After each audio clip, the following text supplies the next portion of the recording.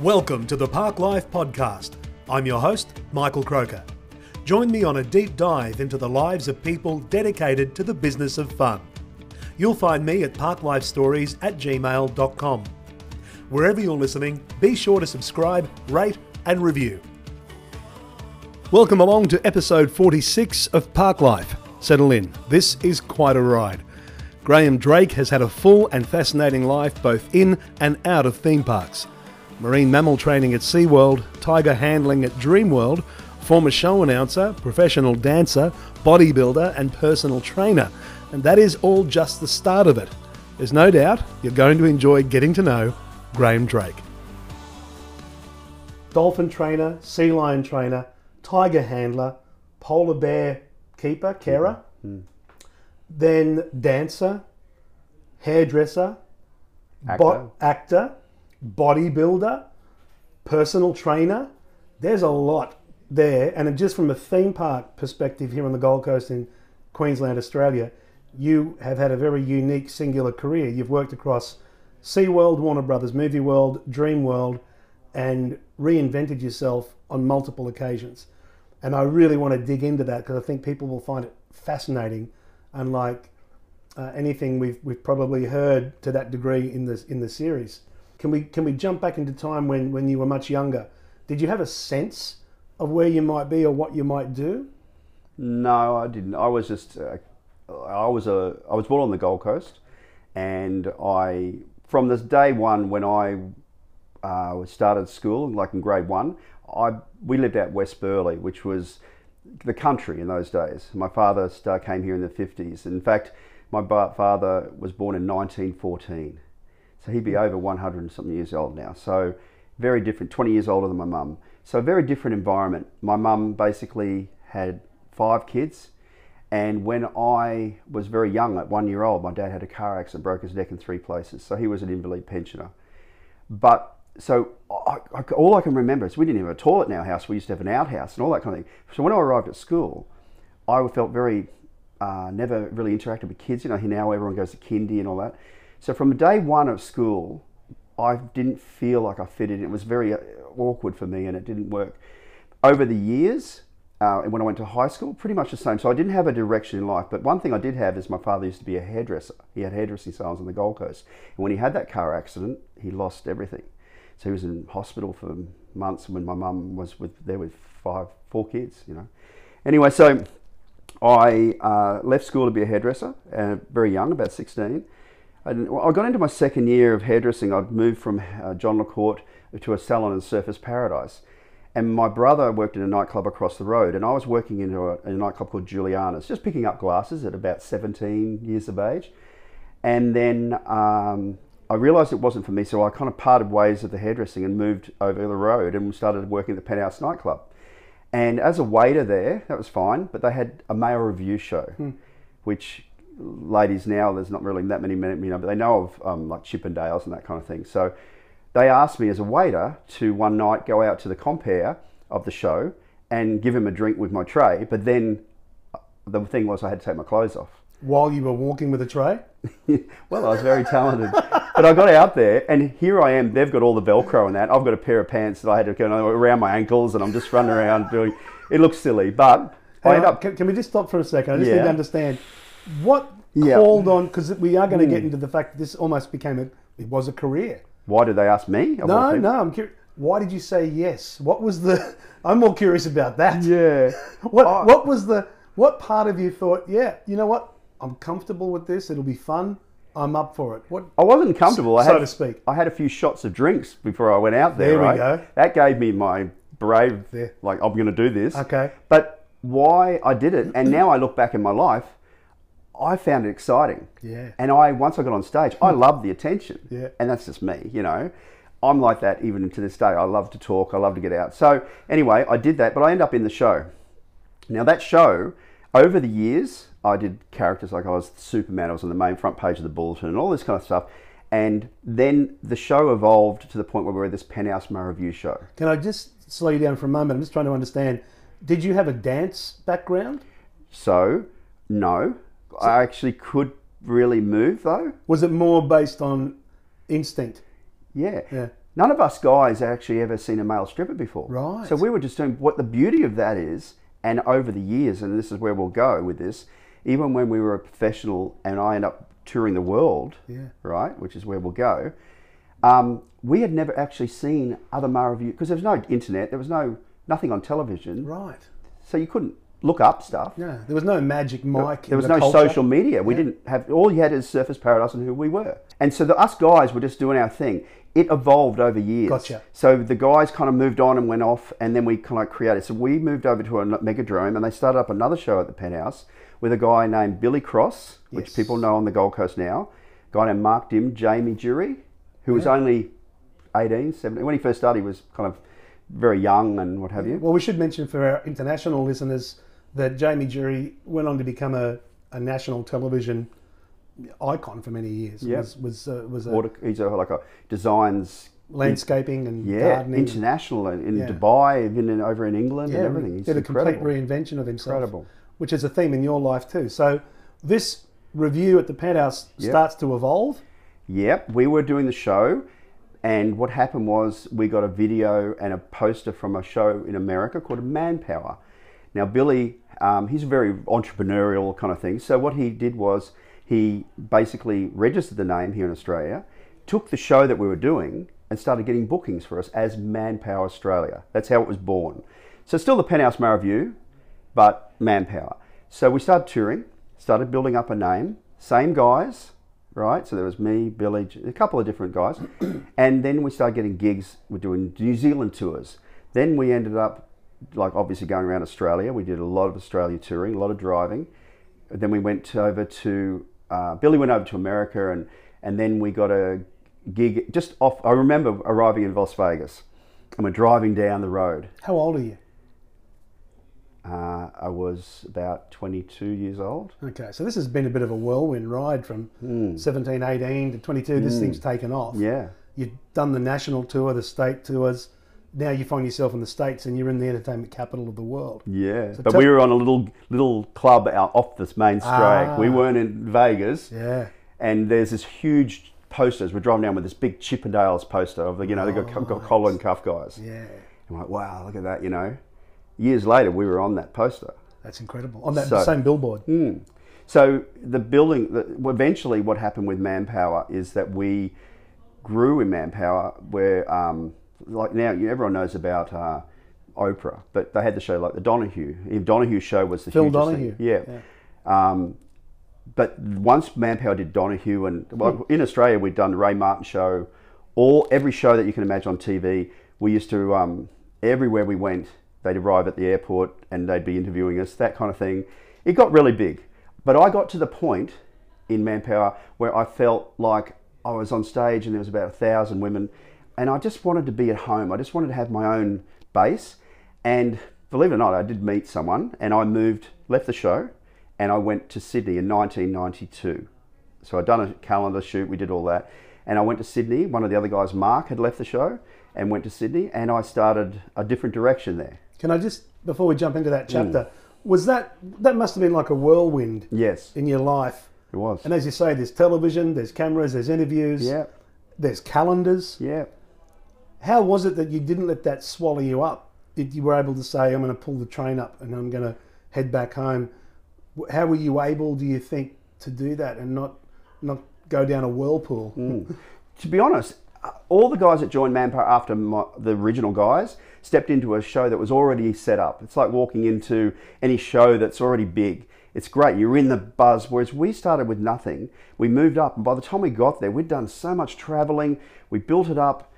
None of us had any ego. I'll tell you, if you had an ego in Manpower, you were brought down really quick. The beauty of Manpower was that when we performed, we would perform for the ladies, we would sign the autographs, but we'd always come as a group and leave as a group. Right? And there was a lot of professionalism, and it was a show. We always looked at, one guy would do certain kind of thing in a show, and then until Billy was at the end, and it was just and it worked. It was a chemistry. Even when we went to America, we didn't even do tipping. The women, all the tipping, we didn't do that. So, and we had celebrities come to our shows. We had, what's the guy's name who sings that? Sing it, you got to sing it. When my baby. Peter Allen. People like Peter Allen come to our show. We had celebrities come to our show. Surreal. Yeah, and photos with him. I've got things. And the beauty of that is that when these people come, they'll come to see us. Yeah. It was cool, right? Yeah. But as I said, I felt like when I left Manpower, everything I did after that, and this is when I went to Sydney, I felt more. I felt that it was Graham Drake doing what I'm doing now, not Manpower. I was just on a ride. I'd get to the airport and they give me a ticket. Okay, we're going. Here's your run of where we're going. I had no control over it. And Manpower was I was just doing the show, just being me. But once I left Manpower, I had to make my own money. I had to be and I felt more. I did more success, I feel, in the time I was away from Manpower. And funny enough, we'll talk about this, but I came back to Manpower years later in a different role. So already we're seeing this pattern that would follow you your whole working life, Yeah. where the kid that doesn't quite fit in is doing the hairdressing, knows that's not where he needs to be, is doing the job that he finds, and he's collecting glasses, sees an opportunity, goes on this incredible ride. And I found a niche. I found Yes. something I loved.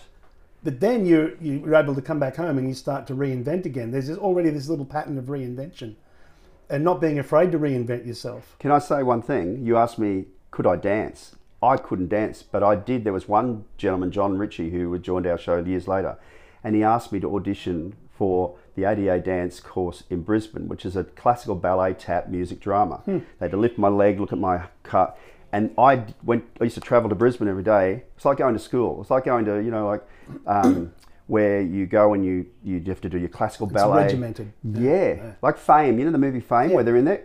Yeah, if you don't get there on time, the teacher would kick you out of the class. The teacher would come and, hit you with a stick on the floor. It was really regiment. It was like commando training. We had to run up hills with an iron bar with a girl hanging on the middle and hold them up, because we had to do adagio, which was lifting the girls. We used to get medicine balls thrown at us as we're going, because you've got to get used to a weight coming towards you. It's full on. Were you ever self-conscious of the fact that, I imagine you would have been tights. surrounded by hair? I was. The ones that we're both wearing now. But when you get into a space like that, you're going to be around people that have probably followed the dream of ballet their entire lives. Yes. And then you walk into that pack. Yeah. And how do you overcome imposter syndrome or any kind No, of... there's no imposter. There's only 3 of us in the class as in male. Gotcha. And 26 girls. So 3 males, 26 girls. Right. One of the guys that was in it was a diver. He was doing ballet to get his stance and that. He was actually a professional diver. Like, here I am older. Actually, I was older in my age, because a lot of the girls in the class were smaller and younger, whereas I was older. And in fact, we used to do adagio with the second year girls because there wasn't enough guys. And being a guy who had trained in weights and things like that, I actually was strong. So I was able to lift a lot of the girls that couldn't be lifted. And What was the motivation for taking this on? Where was that going to take you?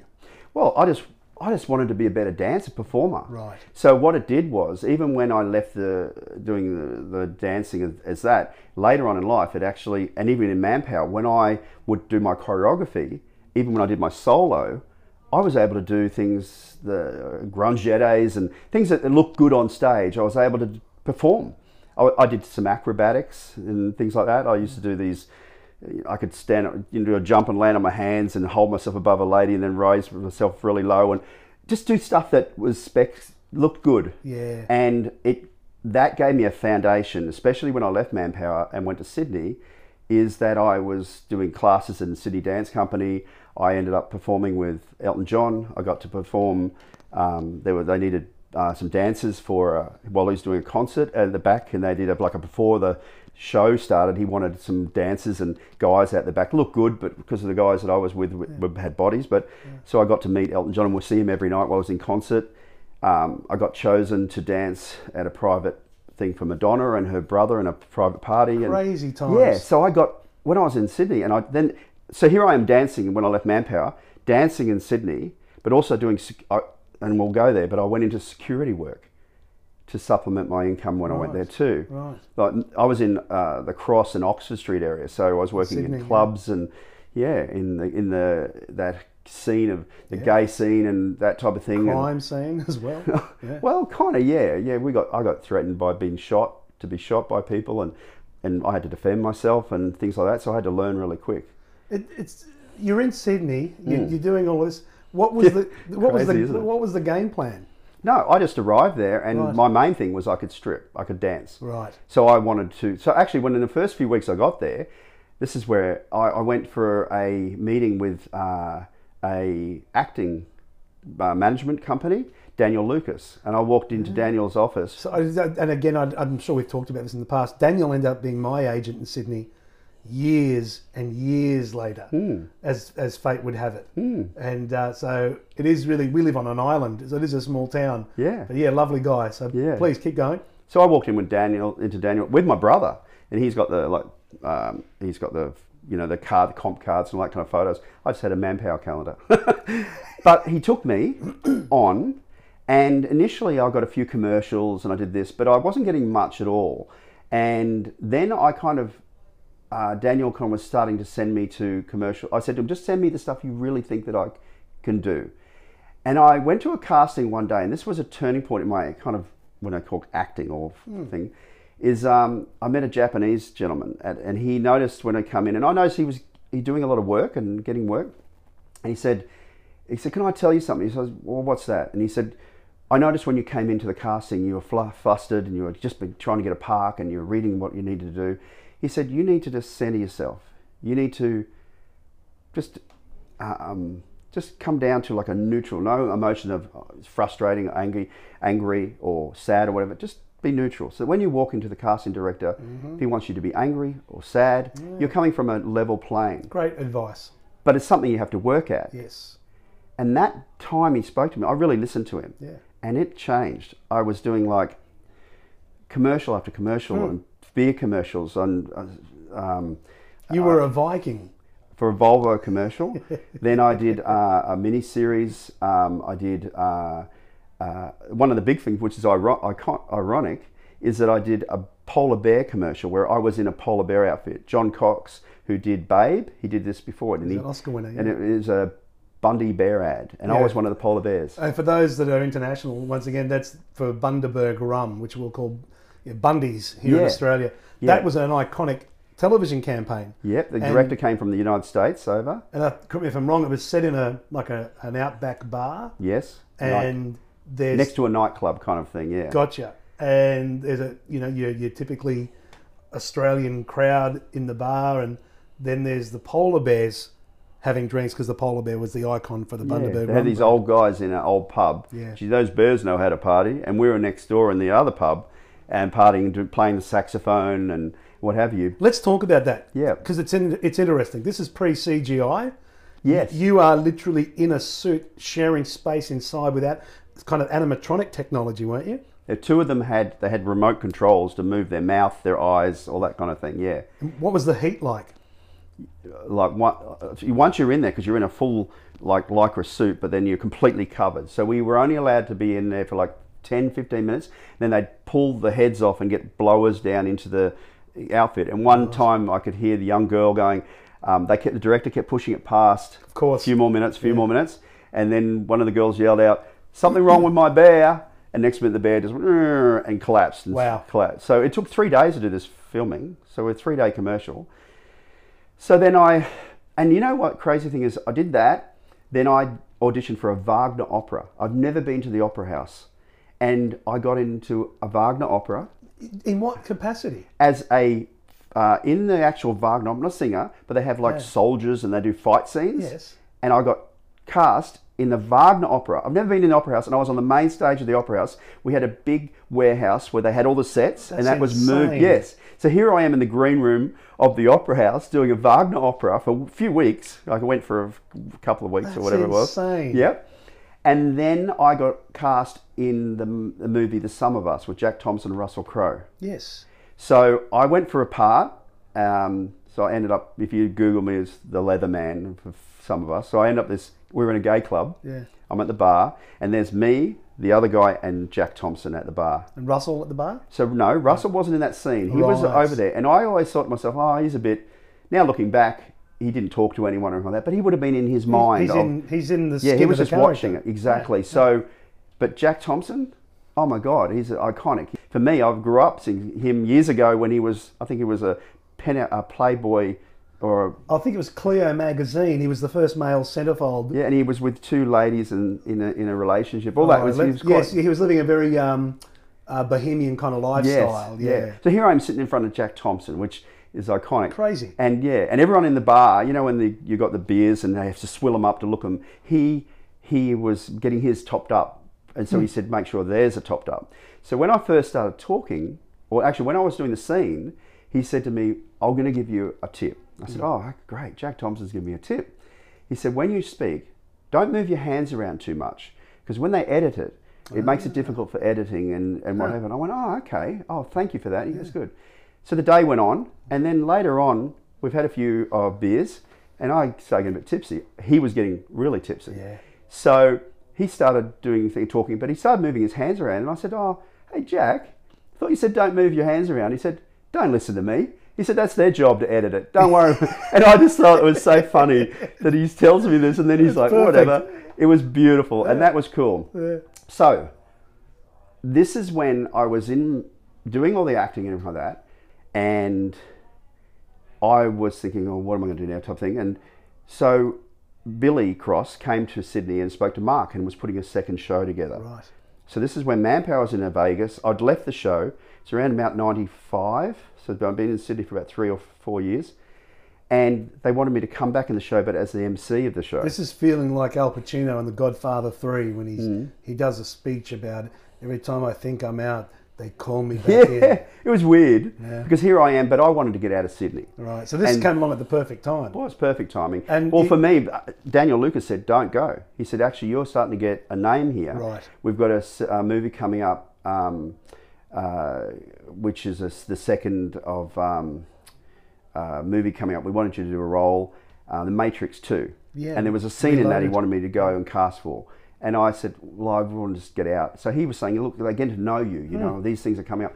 But I made the decision to leave Sydney and do the show and MC the show. So I was not a dancer. I did a performance at the end of the show, but it was a new thing. I actually was the MC of Manpower. Now, did this again take you around the world?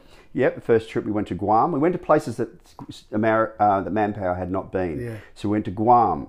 We went to Japan for 3 months. We went to England. We did the first tour of England, all through England. We arrived there. We were in their Today Show kind of thing, or morning show with the Thames behind us, doing a routine. You know what I mean? That was cool. We got picked up in a bus, and we were treated like celebrities. And What was it like cool. being up front and on a microphone? Because that's a whole other skill set.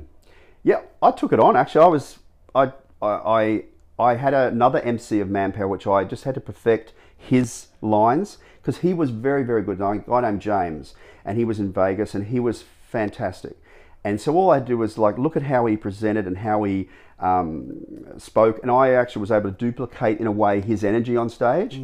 And the show had to be. It was just a duplicate of the show in Vegas. Right. So we had 2 shows doing exactly the same with different guys in their role. How long were you doing this chapter? Because when we met, and I guess full In disclosure, 1997. right, when we met, I was head of announcing at SeaWorld, and we were hiring show announcers. So, how long had you been doing prior this part of the Manpower story? About 2 years. Okay. About 2 years. Why did you decide it was time to move out of it again? I met someone. There's a pattern here. Yes. I know. I'm a lover, not a fighter. I met someone, so I decided I wanted to leave the show in 1997. So, and I'm from the Gold Coast, which this is where it brought me back to the Gold Coast, because if I had stayed in Sydney, I probably would have gone a different direction. So I met someone, left the show, and I thought, what am I going to do while I'm here? So I went for an audition at SeaWorld as a show announcer, and that's when I met you. The idea of going to SeaWorld, what again, this is, I'm curious, because you've had all these opportunities and you've not been afraid to jump.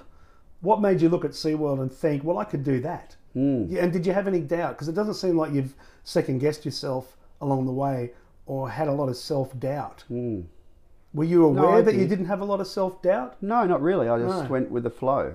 And then when you saw the SeaWorld opportunity, were you straight away thinking, yeah, I could do that? Yeah, because I'd MC'd with Manpower, I thought, well, okay, I can be an announcer at SeaWorld. I didn't think because there's so many, like there's Movie World even, you could go on and think, oh, well, I want to be an actor at Movie World or do roles.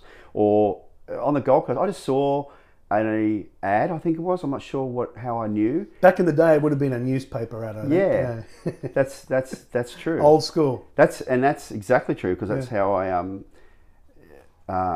came back to SeaWorld later on, and that was through an ad on. Yeah, so I saw an ad. I came along, and I remember that time because I had to MC. You gave me all these things, and I started saying the ladies in the back of the room or something. That's right. I said something like that, and it's like I'd forgotten that. I think it was. I think we were doing like a ski show introduction. Yeah. Let's improvise a ski show introduction. And now that you say that, I remember that. That's hilarious. That's funny. What stood out for us, and us being myself, and I think Andrew Hamilton might have been my 2IC at the time, was when we all sat and talked about who we wanted. We were all agreeing that we liked your energy and your spirit, and that you were good on mic, but you also had a great spirit. And we thought, he's going to have a great chemistry with us. Before anything else, he'll have a good heart.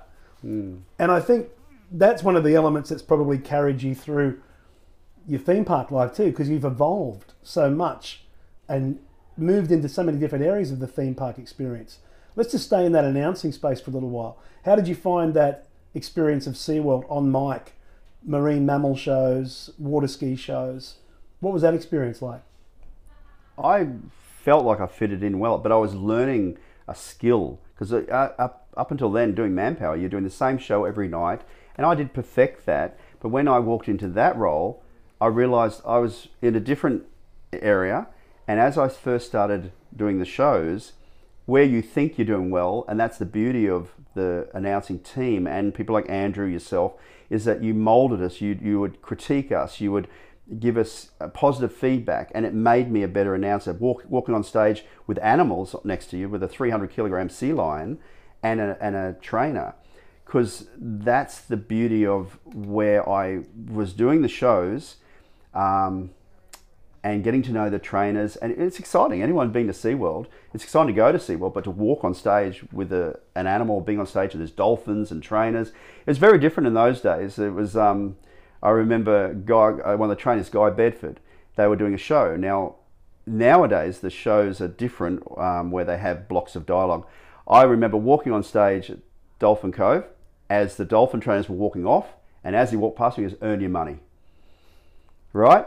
And that's the way we were. We had to fill. So I walked on stage, and I didn't know when they were coming back. No. I had to talk for about 3 to 4 minutes as if this was part of the show. Not, sorry guys, and this. The people didn't even know. Yeah. And that made me a better announcer. It made me a better performer, because I just had to flow. Same with animals. They don't usually do the role. They don't know this is scripted. So you had to fill. The ski show, if you had a fall or what have you, you had to fill. Now, sometimes you had to turn to it and not ignore it, acknowledge what happened, and that made me a better announcer.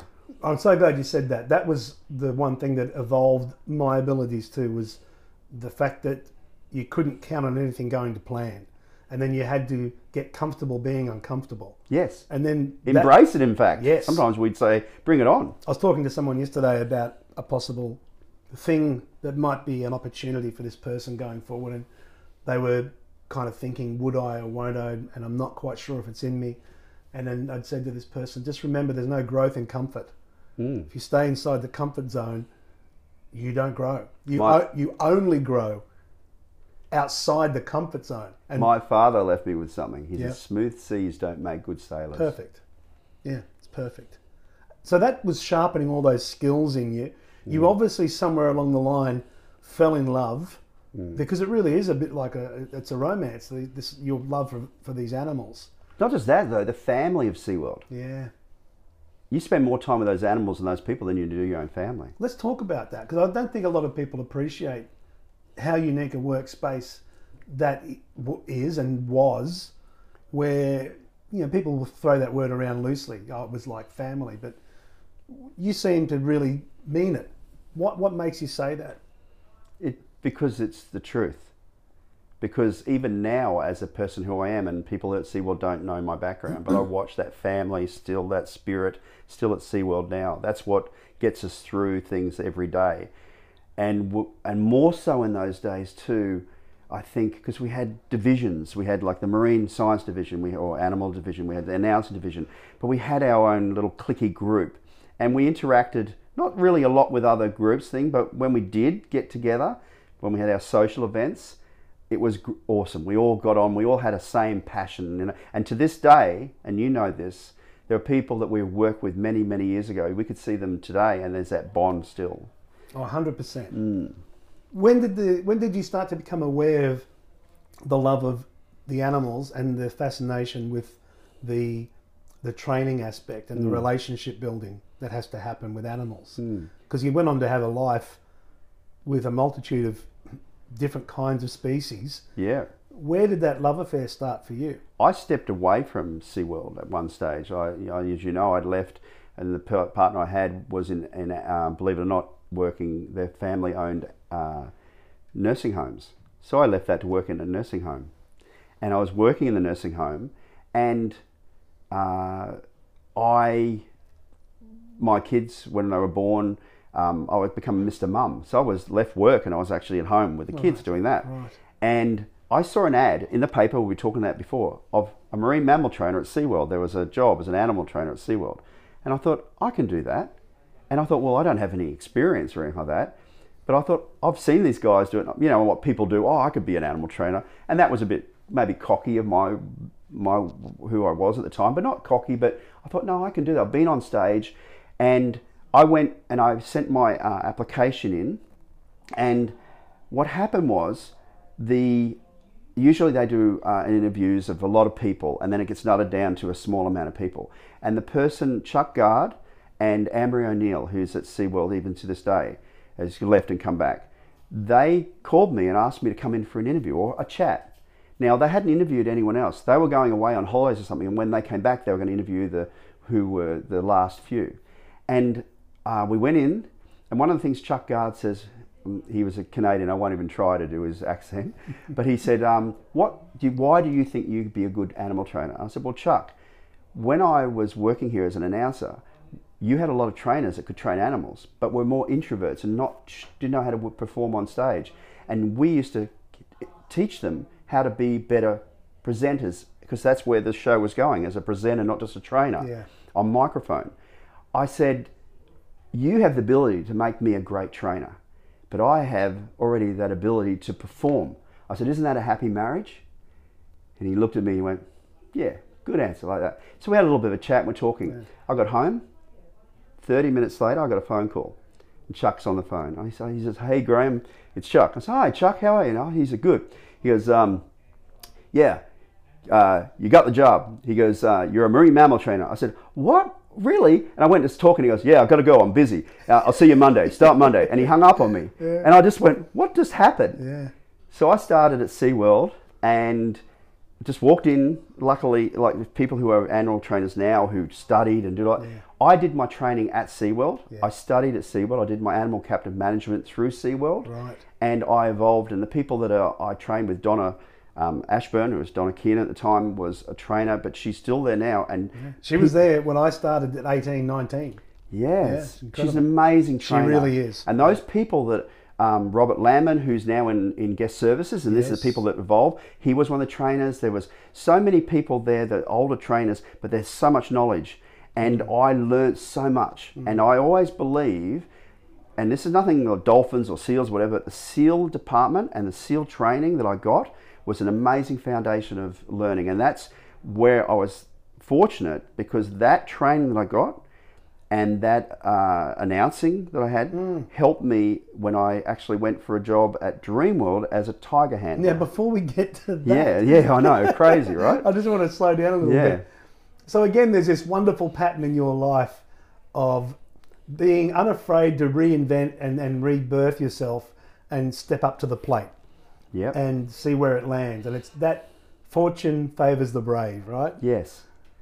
When you start with the journey with working with marine mammals, when people say you develop a relationship with those animals, what does that really mean, and how would you describe it? Because I think for people on the outside looking in, it might be hard for them to conceive that there's a relationship there that's mutual, where an animal will form a bond with a particular trainer and then that the same way the other way. And can you describe any kind of relationship you might have with an animal where you just felt there's a real bond here, a real love? Yeah, I think it's a mutual respect between the animal, remembering they are still a wild animal. Yeah. never thinking that this animal's, like a domestic animal or Yes. anything, knowing their power, what they can do. Yes. And I have seen some pretty full-on things happen over the years. That's respect, though, isn't it? Respect for the animal. Never get complacent. No. But we humans do get complacent, and things can happen. And that's where it reminds you of making sure that there's a mutual respect. Some animals are different. Some animals are every animal's a different mindset. And people look at dolphins as well. They're all amazing, beautiful, but each animal, each dolphin has a different personality. Some can be a bit more aggressive than others, more docile, more friendly. Yes. Same as seals. Certain species of seal, the Australian sea lion is one of my favourite, the Neos. Why? Because they're just, I'm not saying they're more intelligent, but they're more inquisitive. They're curious. Absolutely, and they're very, very smart. You'll get like California sea lions, it's like, yeah, what are you going to do for me, and you got some fish and let's go, and they're really full on. Yeah. You got the fur seals, like, yeah, whatever, what am I doing? And they're kind of, like they're different kind of, Sure. and then you get the Neos, and they're watching you, they're smart, and you'll train them a behaviour, but even while they're doing that behaviour, and that's why we have to work the animal all the time and make sure they stay online, because they'll always look at an easier way out. Well, and that's why as a trainer you have to watch, because if you let them get away with something, they will shorten that little distance they're doing. They'll do a little smaller jump. Yeah. They'll change something. Yeah. They'll go, well, if I have to put it in the bin, well, why do I need to put it in the bin? I'll just bring it straight back. They're thinking all the time. And that's the stimulating thing about Australian sea lion. They are even when we put them out on what we call R&R, we have to really be mindful of what's out there, because they get up to mischief. Yeah. They'll get into things that other seals won't.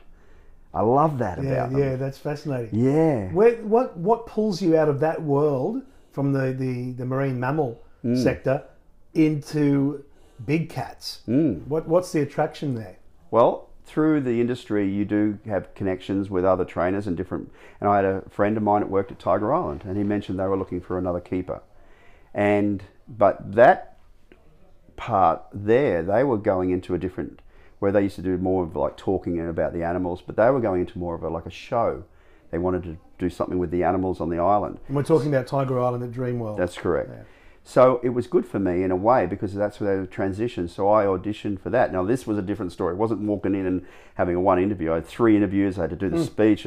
There was a lot of physical stuff. You had to run. You had to do all this stuff. It was a lot different, because you're dealing with 250 kilogram tigers, that if you trained animals like them, like I could be a SEAL trainer and walk in and know how to do it. If I know the cues, I could work them. But if you've worked tigers for say 30 years, you walk on that island, they'd kill you. So it took me 1.5 years before I could even walk on the island with the 2 keepers by my side for the first connection of a tiger. Right. So in the early stage, I'm just talking to the people on our tiger walks. They used to do the photos, and I'd be up the back trying to get the tiger's attention. But the problem is, you don't want the tiger to have attention on me, but that's what they used me to do, making a noise with a bit of a box just so the tiger's looking. So the day I walked on the island with the 2 keepers by my side, they let a tiger walk up to me. And I don't mean to stop your flow. What kind of tiger are we talking? Bengal tiger. The Bengal tiger. Okay. Yeah. And the average weight you were saying? Over 200 kilos. And this is a fully mature male walking towards you? Yes. Okay. So as you walk through these big gates, it's Tiger Island. The tigers, if they're sleeping on the island and they know you, they'll just look up and then they'll go back to sleep. But as soon as I walked on the island, it's a person who they've seen, because when I first started cleaning all the dens and all the cages and that, they used to watch me and everything. And so the beauty of cleaning near them and walking past them all the time is they got to see me and hear my voice and get to know me. But they had no physical contact with you, other than when we used to do the tiger walks, and I'd be behind the tiger with the guests, so they'd hear me, but the other keepers were the ones at the head of the tiger. I imagine they get your scent too, and are they that way inclined as well? Or? Yeah, I think it's everything, every sense.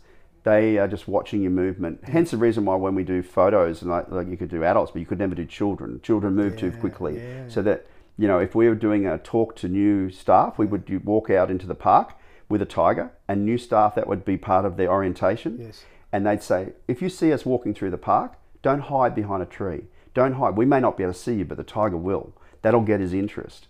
So getting to know a different mindset. And I've come from SeaWorld. The first day I got there, this is crazy, I'm feeding the animals fish.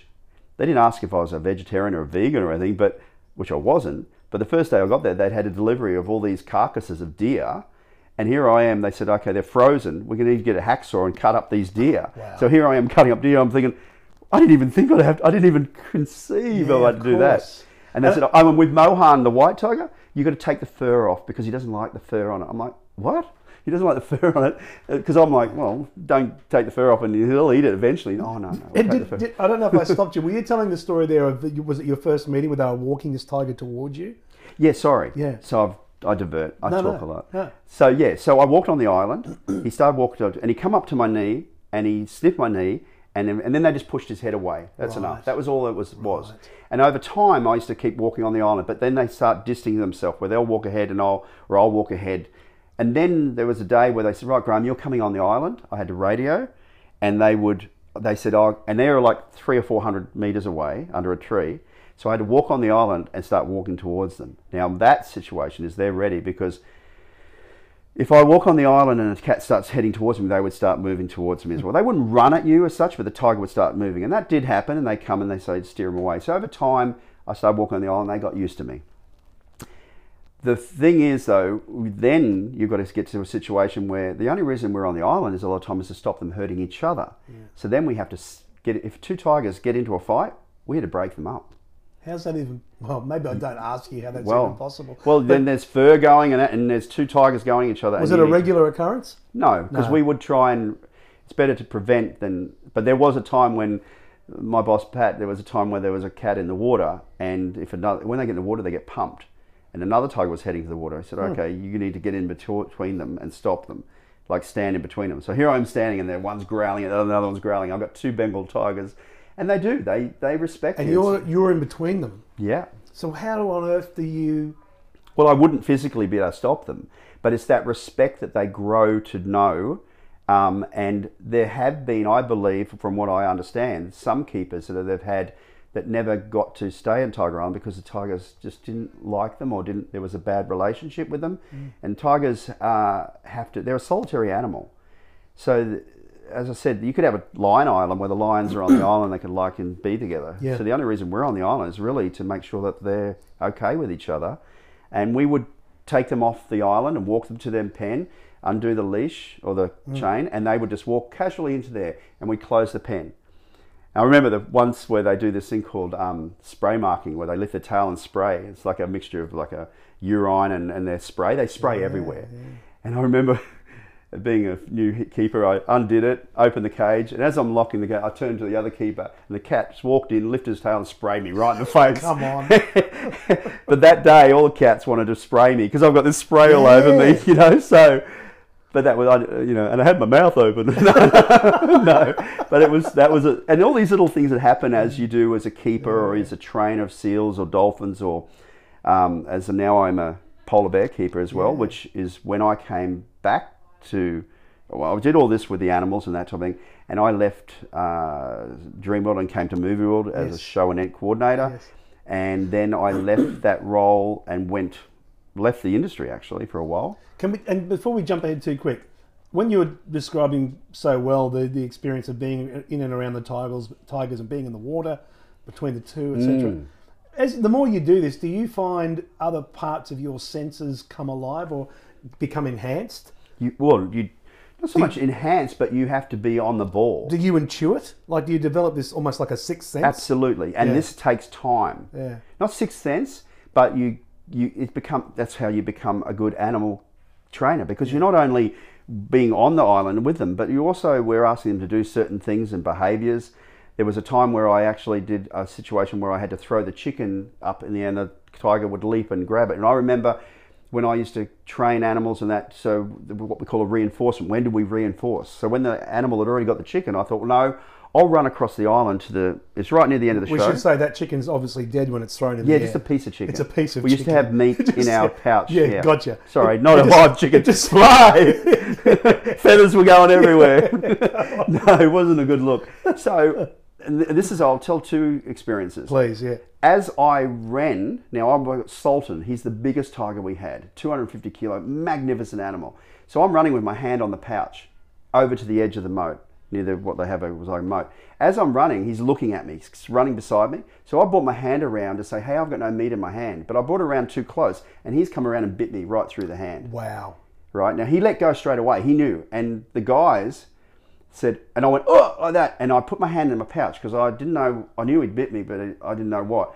And this is the end of the show. So I'm waving goodbye to the people with a smile on my face, with the cat next to me, feeding him. And the guys, you got bitten? I said, yep. And I was waving. So I've taken the cat, so I've got to come off the island, put my tiger away, and then look at my hand, and my hand's blown up, right? Yeah.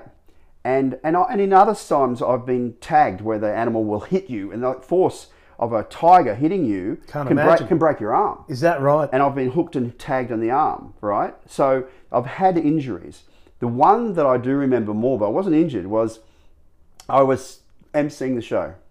Now you talk about as an MC, you know, the show must try to, you know, as we MC, everything's okay.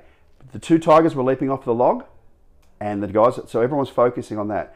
And I had Kato, this other tiger, in the water, in the fountain over the back, like a waterfall, but in a pool. And I kind of had to keep my eye on him. It was my job to keep an eye on him, because when you're looking at them, they won't come at you. But if they're opportunistic hunters, so if you've got your back to them, right, I'm going to get him. I've had times where the keeper said, hey, Graham, and I looked around, and the tiger's just about to come, and I've looked at him, and he just goes back to sleep. So I'm emceeing the show.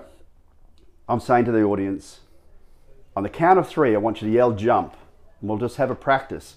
And that's when we go 1, 2, 3 and jump, and the cats come through. So ready, folks. Now, the tiger Kato were behind me. Folks, we had the video camera. Now, they must have seen him and focused, and they got it on the other cats, but then they've come back on him, and they've focused right on him, and you can see him just looking at me. Now, he started running across the island. No one yelled out to me. No one called out, but they had it on full video, and he leapt and hit me from behind. It was like getting he was about 160, 170 kilos at times. So imagine getting full hit in the back. Luckily, I wasn't on the edge of the island. I hit the dirt, spun myself around, and had a tiger on top of me. And I went, and he's just standing on top of me. And I went, hello, Kato. I'm still on mic. And he's just stood there you can see in the video. And then he just slowly just walked off like, I gotcha. Wow. I felt his teeth hit me in the back of the head. Wow. Which was pretty full on. Can I just ask you, what in that moment and those other moments that you've talked about? Yes. What is it that has the animal decide to restrain itself? Like what is it where the animal says that's enough? Why is it they're not crossing that threshold? They definitely could. That relationship we have. That's what it is, right? Because when they're young, what we do is what we call take a hit. When they're young cubs, and when we say a cub, they're 100 kilos. We'll take a hit where an animal will run at you and you'll let them hit you and knock you to the ground. And that's playful to them, but it's full on. He's still in more of a cub mentality. So he hit me. He wasn't trying to kill me, but he got me, right? And I spun around. Now, and I know in scenarios that have happened in different parts of the world where if you allow his instinct to come in and don't, if I'd laid there and he possibly could take me around the neck, because that's how they'll kill. With their carnassials, they'll sever your vertebrae. Sure. So I had to spin around. That's what I did. Had him like this and say, hey, and he's looking at me and he's like, incredible. So he's just basically got off me and walked off. In the video, you can see it. And so for him, that was enough. I've pinned you. Yep. You know, I'm winded. Yeah. You know that I can do this. Yeah. Now I can walk away. That's Kato's. That was his. He was full on. There's some situations. He liked to let you know. I think all tigers do, but him more so. Yeah. And you, like any animal, you can't let them practice that behaviour. Yeah. So we had to be on. So I let him do that, but because we've had times where they've been raining and you've got your trench coat. Because that's the thing is when you wear different clothes. Yes. And who is that person? Yeah, or enhance their. What's that? Something new. So yeah, you'd be sliding across on your belly in the mud with a tiger pushing you along. Yeah. How is it that you managed? Did you ever have fear? And if you did, how did you manage fear? Because I imagine you don't want to show them fear. To be honest, yeah. I was never scared. Yeah. It does freak you out a bit once you've been bitten or you've been hit like that, because then you can get again complacency. Oh yeah, this is cool. I can handle this. But they bring you back to reality very quick. When a cat gets really in your face, or hits you like that in their power, you come back to reality, and you got to remember that. And that's what kept us alive. And the people I work with, the keepers there, Pat, who's from America, and that he's got some amazing experience, and the relationship he had with Mohan, the white tiger at the time, none of us could do what he could do with him because of that relationship. But can we talk about that? I think just very quickly. Again, I think that relationship piece is something people don't fully understand or appreciate, and you know it better than I do. I remember for years when I was at SeaWorld, there'd be an animal rescue. I remember a little beluga being rescued, and trainers are doing 24-hour watches, things that people don't really hear or know about, you know. And it's a bit more out there now in recent years. But you would see these relationships form with animals, like rescue animals, for example, and I'd see trainers almost in tears over certain situations because they feel so much love. Or if we lose them. If you lose an animal through, you know, the natural process of living and dying. That's right. And you see that there are real relationships there. Did you, when you were at Dreamworld, for example, did you have that same sense of relationship? It's almost like a love. Yeah, of course. Shared love between an animal and yourself. Yes. But it takes time, like when you meet a human. When you meet a person, that initial attraction, and tiger's amazing.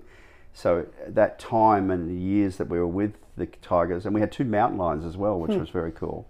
And that was a different relationship we had because a different type of animal. But definitely, and when I decided to leave Tiger Island, it was a big decision for me. And you could just stay with them, and that would be it's funny with my career, I love doing what I do, but I always got this thing of, I want to get another challenge. I want to, not that I didn't like what I did, I just wanted to do something that sometimes you chase, not so much a challenge. I actually thought when I left, I need to get into a bigger role and make more money and do other thing. But it wasn't, when I did that, I realized that wasn't me. I realized I needed to come back and be who I wanted and do what I loved to do, not chase the money, but chase what I love to do. Your joy. Yeah, that's what I did. Did you ever have mentorship as a young man? Was it, you mentioned your dad had that terrible accident which took him out of action for a long time.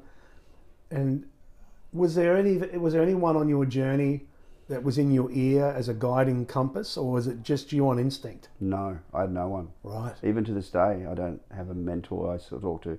Out of 5 kids, I've never, even my brothers, they went off and did their own thing. I just left home. Were you middle child, last child? Where would you? 4 boys, 1 girl, so I was the youngest boy. Youngest boy. Where do you think that independent spirit comes from? Do you think it's... I think it's from my dad. Yeah. I look at photos of my dad. There's a photo I've got from 1932, I think it was. And Dad, in that time, you know, in those days, the women would wear the big hats and recovered, and a man would wear like nearly a one-piece swimsuit. There's a photo of my father with all the vintage cars and everything, and he's walking down with like nearly a pair of, not Speedos, but shorts, fit, walking down the street, like as a photo, and it's owning it with swag. Yeah, in a almost slightly post-Victorian age. Yeah, he felt comfortable in his body and all that. Something he apparently was a bantamweight boxer in the Navy and all that something. But he had this thing, and I'm like, did I get this from my dad? Where he just, he didn't care what people thought, and even he was pretty hard dad. But he come from a different era, and now I understand him a lot more now. But Dad was the discipline, but he was also the affection. You know, so how old were you when he passed? I was in Sydney. I would have been about 30 or so. Yeah, right. Still young. Yeah, it's still a young age to lose someone like that. Yeah. Yeah, I'm just curious because you've been bold your whole working life. You've just been bold, big swinging for the fences choices. I always think to myself, I've been lucky, but I kind of look back and I think, have I been lucky, or my life has gone in places. Sometimes I've been in a place where like when I left SeaWorld and I was working in the aged care, and I left and I was Mr. Mum, I used to deliver pizzas at night. Yeah. My wife at the time was earning more money, so I was Mr. Mum, but I was okay with that because I was contributing to the family. But then I realised I needed to do something, like get back into it. And then when I saw that ad, I thought, I needed to get back to that family. I needed to get back to something I loved at the time, and I was so happy that I did. It happened for me to come back to SeaWorld as a trainer, and it was such an amazing opportunity. And I remember the day I got the phone call that I got the job as a tiger handler, and I was at SeaWorld, and they rang me and I said, "You've just changed my life." It was something, oh my God, this is amazing. Yeah. So I was very fortunate. And when I but there was a time when I left Tiger Island. I left and I went away. I ended up getting into construction work because I realised that where I left Tiger Island wasn't where I wanted to be, and I was in a place where I just wanted to just do something different, and I got into construction work, and I did that, and that was okay. And I'd been away from the industry for a while, and then I came back to SeaWorld initially again. If you didn't know you and you were reading your life off the page, you would see these career choices and these roles: manpower dancer, manpower MC, show announcer, SeaWorld, tiger handler, polar bear keeper. Someone would think, well, and then personal trainer. Yeah, I'm doing training now. Training people. Bodybuilder. On the page, someone might be forgiven for thinking, well, there's not going to be much humility with this guy. And yet, as anyone would feel listening to you, you're all humility. How have you kept that in check? For a lot of people, their biggest enemy is ego. And how you don't seem to have ever, or maybe you had a period where you were able to transcend it, but transcending ego is a real powerful thing. And even as you speak with so much love about these animals that you've been around, there's this utter humility. Are you aware of that? No, not really. I don't. Ego is, as I said, from a very young age when I first started in the shows. If you had ego, that would have been cut down really quick. So I think that shaped me. Right. Because I was in manpower. I was in Vegas. I was touring the world. We did a show once with 8,000 women in Holland. Right. In a room. That sounds terrible. That sounds terrible for you. Yeah, but I can tell you right now, but no one had an ego. We performed a show, and then when I've come into SeaWorld and it was a different environment, no one, even with announcing department, no one had an ego. And if you did, that got kind of shot down too. Your ego, if you walked on the stage, and we've had announcers that have thought they were better than what they are, and it depends on how that makes you a person. Even in the career that I'm now, I still do a little bit of animal training. Yes. I'm doing a bit of security. I'm doing personal training, and now I own a fashion boutique. Yeah, that's right. With my wife. Incredible. So, and I work in that fashion boutique in ladies' fashion. Wow. So, I don't mind getting and selling ladies' clothes. I don't mind getting and doing announcing. I don't mind getting in. I MC bodybuilding shows now. And I travel to Melbourne and Sydney and what have you and do shows like that, and I'm on stage, but I'm meeting different people. They don't know my background, but I get respect from them because not so much of I demand it, but I try and do the best job I can. Yeah. And I find that if you do a good job, you keep a good attitude, you do get respect. You don't demand it, but you do get it. Yeah. And people, but there's certain times in certain roles that you have to sometimes be a little bit different in your personality, forthright. Yeah. And some people like it, some people don't, because everything is not roses. But when you look back in life, and I'm 57 years old, nearly 60. Wow. And I look back in life and I think, if I didn't do that, I wouldn't have met this person. If I didn't meet that person and left manpower and come to the Gold Coast, I wouldn't have started at SeaWorld. If I didn't have to start at SeaWorld, I would never have met the animals and be involved in that. If I'd never done that, I would never have... there's so many times where I think of what... Everything has a position, and even now, I'm actually looking at myself and thinking, where do I want to go and what am I doing? And I'm actually cool where I am at the moment, but you can get complacent in life. And I think to myself, am I being complacent or am I just happy? Yeah. I think I'm happy. What a beautiful way to start to stick the landing here. That humility, and we've talked about it in the past in Park Life episodes, the humility is the gateway into learning, because without humility you're not open to learning. If your ego tells you there's nothing here for me to learn, this is what I do, nothing can get in. And you've been able to keep that humility in check. But that's something I have to think. You've got to think about that too. No one ever knows everything. No. Training, animal training is the one thing that taught me. Yeah. There's not one way to train an animal. No. And there is no arriving with whatever craft or discipline you apply yourself to, whether it's music, whether it's, I imagine even whether it's fitness and training. Yeah. There isn't any point where you arrive to the top of the mountain and say, there is nothing else here for me to know. I love that about it. I do too, because it's a constant pursuit in whatever you're doing, because there is no point of arrival. No. And if you think there is, that's your ego in your ear. And in animal training, and some of the trainers over the years have taught me, is that, and some people will come in, it's not about saying you're doing something wrong. Some of the trainers that have trained me over the years have looked at me and put me in a position where, because sometimes you need to fail to learn. Yes. So I put me in a position where I'm doing something, and they'll go sort of say, "Oh," and it doesn't work out with the animal, and it's okay. And they've, instead of saying to me, "Oh, well, that was wrong, you shouldn't have done that," they said, "How do you think that could have gone better? What do you think you could have done?" "Oh, well, I think I could have done this." "Okay. Well, what if you try something like this? Would that work for you?" And the way they've trained me is molding me and guiding me. And I've always said that to some people run a way where it's like a captain of a ship sitting downstairs and the ship's going off. It's like an animal. You can't allow them to head off or work one way and then all of a sudden try and pull them back. You've got to guide them. Yeah. And that's the way that a lot of the older trainers, and as trainers even to this day, guide you. And that is what I do even in doing security, even in personal training. I'm guiding someone. I'm not training someone, I'm teaching them how to train. So they don't need me. Some people need you just to be there to have that reason to be at the gym. But I want to teach them how to train. And I'm still learning myself. I see stuff like, oh, I'm going to try that. That's the beauty of me as a trainer. Like I said, I'm 57 now, but I feel like I'm in a pretty good condition, as I could probably go to lose a few pounds. But I'm at the point now where I don't worry about watching my diet. I just enjoy a glass of wine. Yeah, I enjoy a meal. My wife's an amazing cook. So you're blessed. I am blessed. What's your juice? What keeps you motivated now? Like, what gets you up out of bed? Gets you to the gym?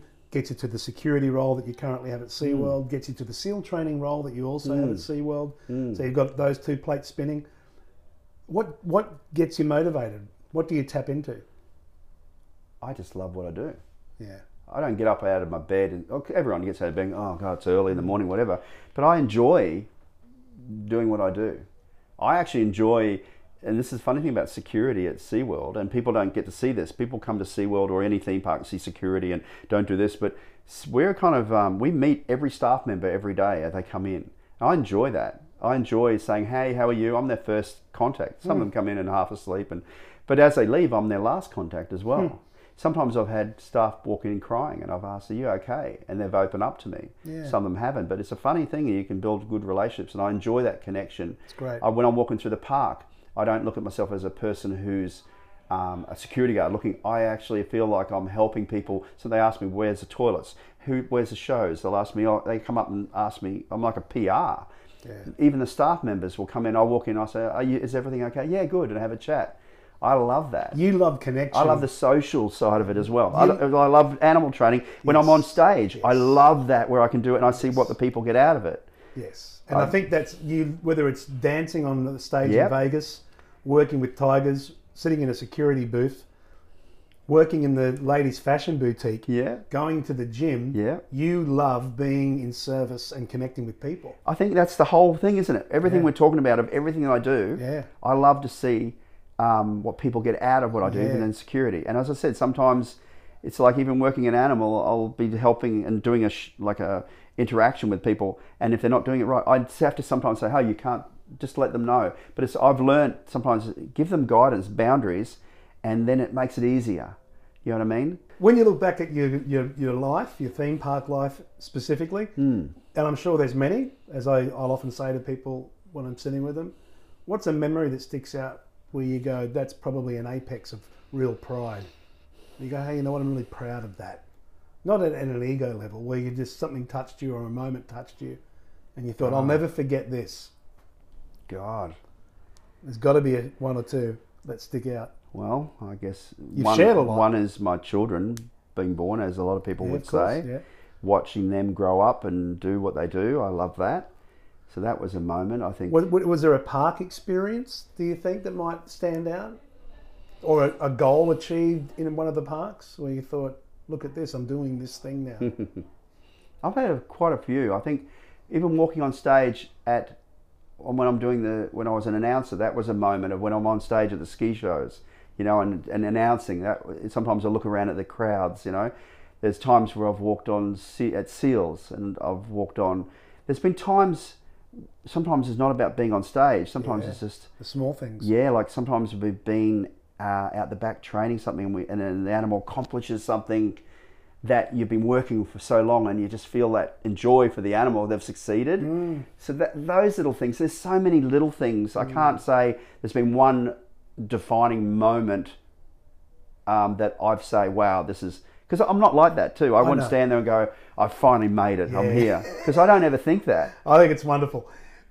Our last question. Sorry, does that make sense? Yeah, that's a perfect answer. Yeah. If the Graham Drake of today could go back and talk to that kid that didn't feel great about where he was at and was a little bit of a loner by the sounds of it and was not doing great at school and where am I going to be at? And then if you could go back in time and just have a conversation for 2 minutes with that kid now, what advice would you give him? Don't worry, it'll all work out. And it has. Yeah. Somehow it has. Thanks for sitting down for this, mate. It's a epic industry life, and it really is very singular.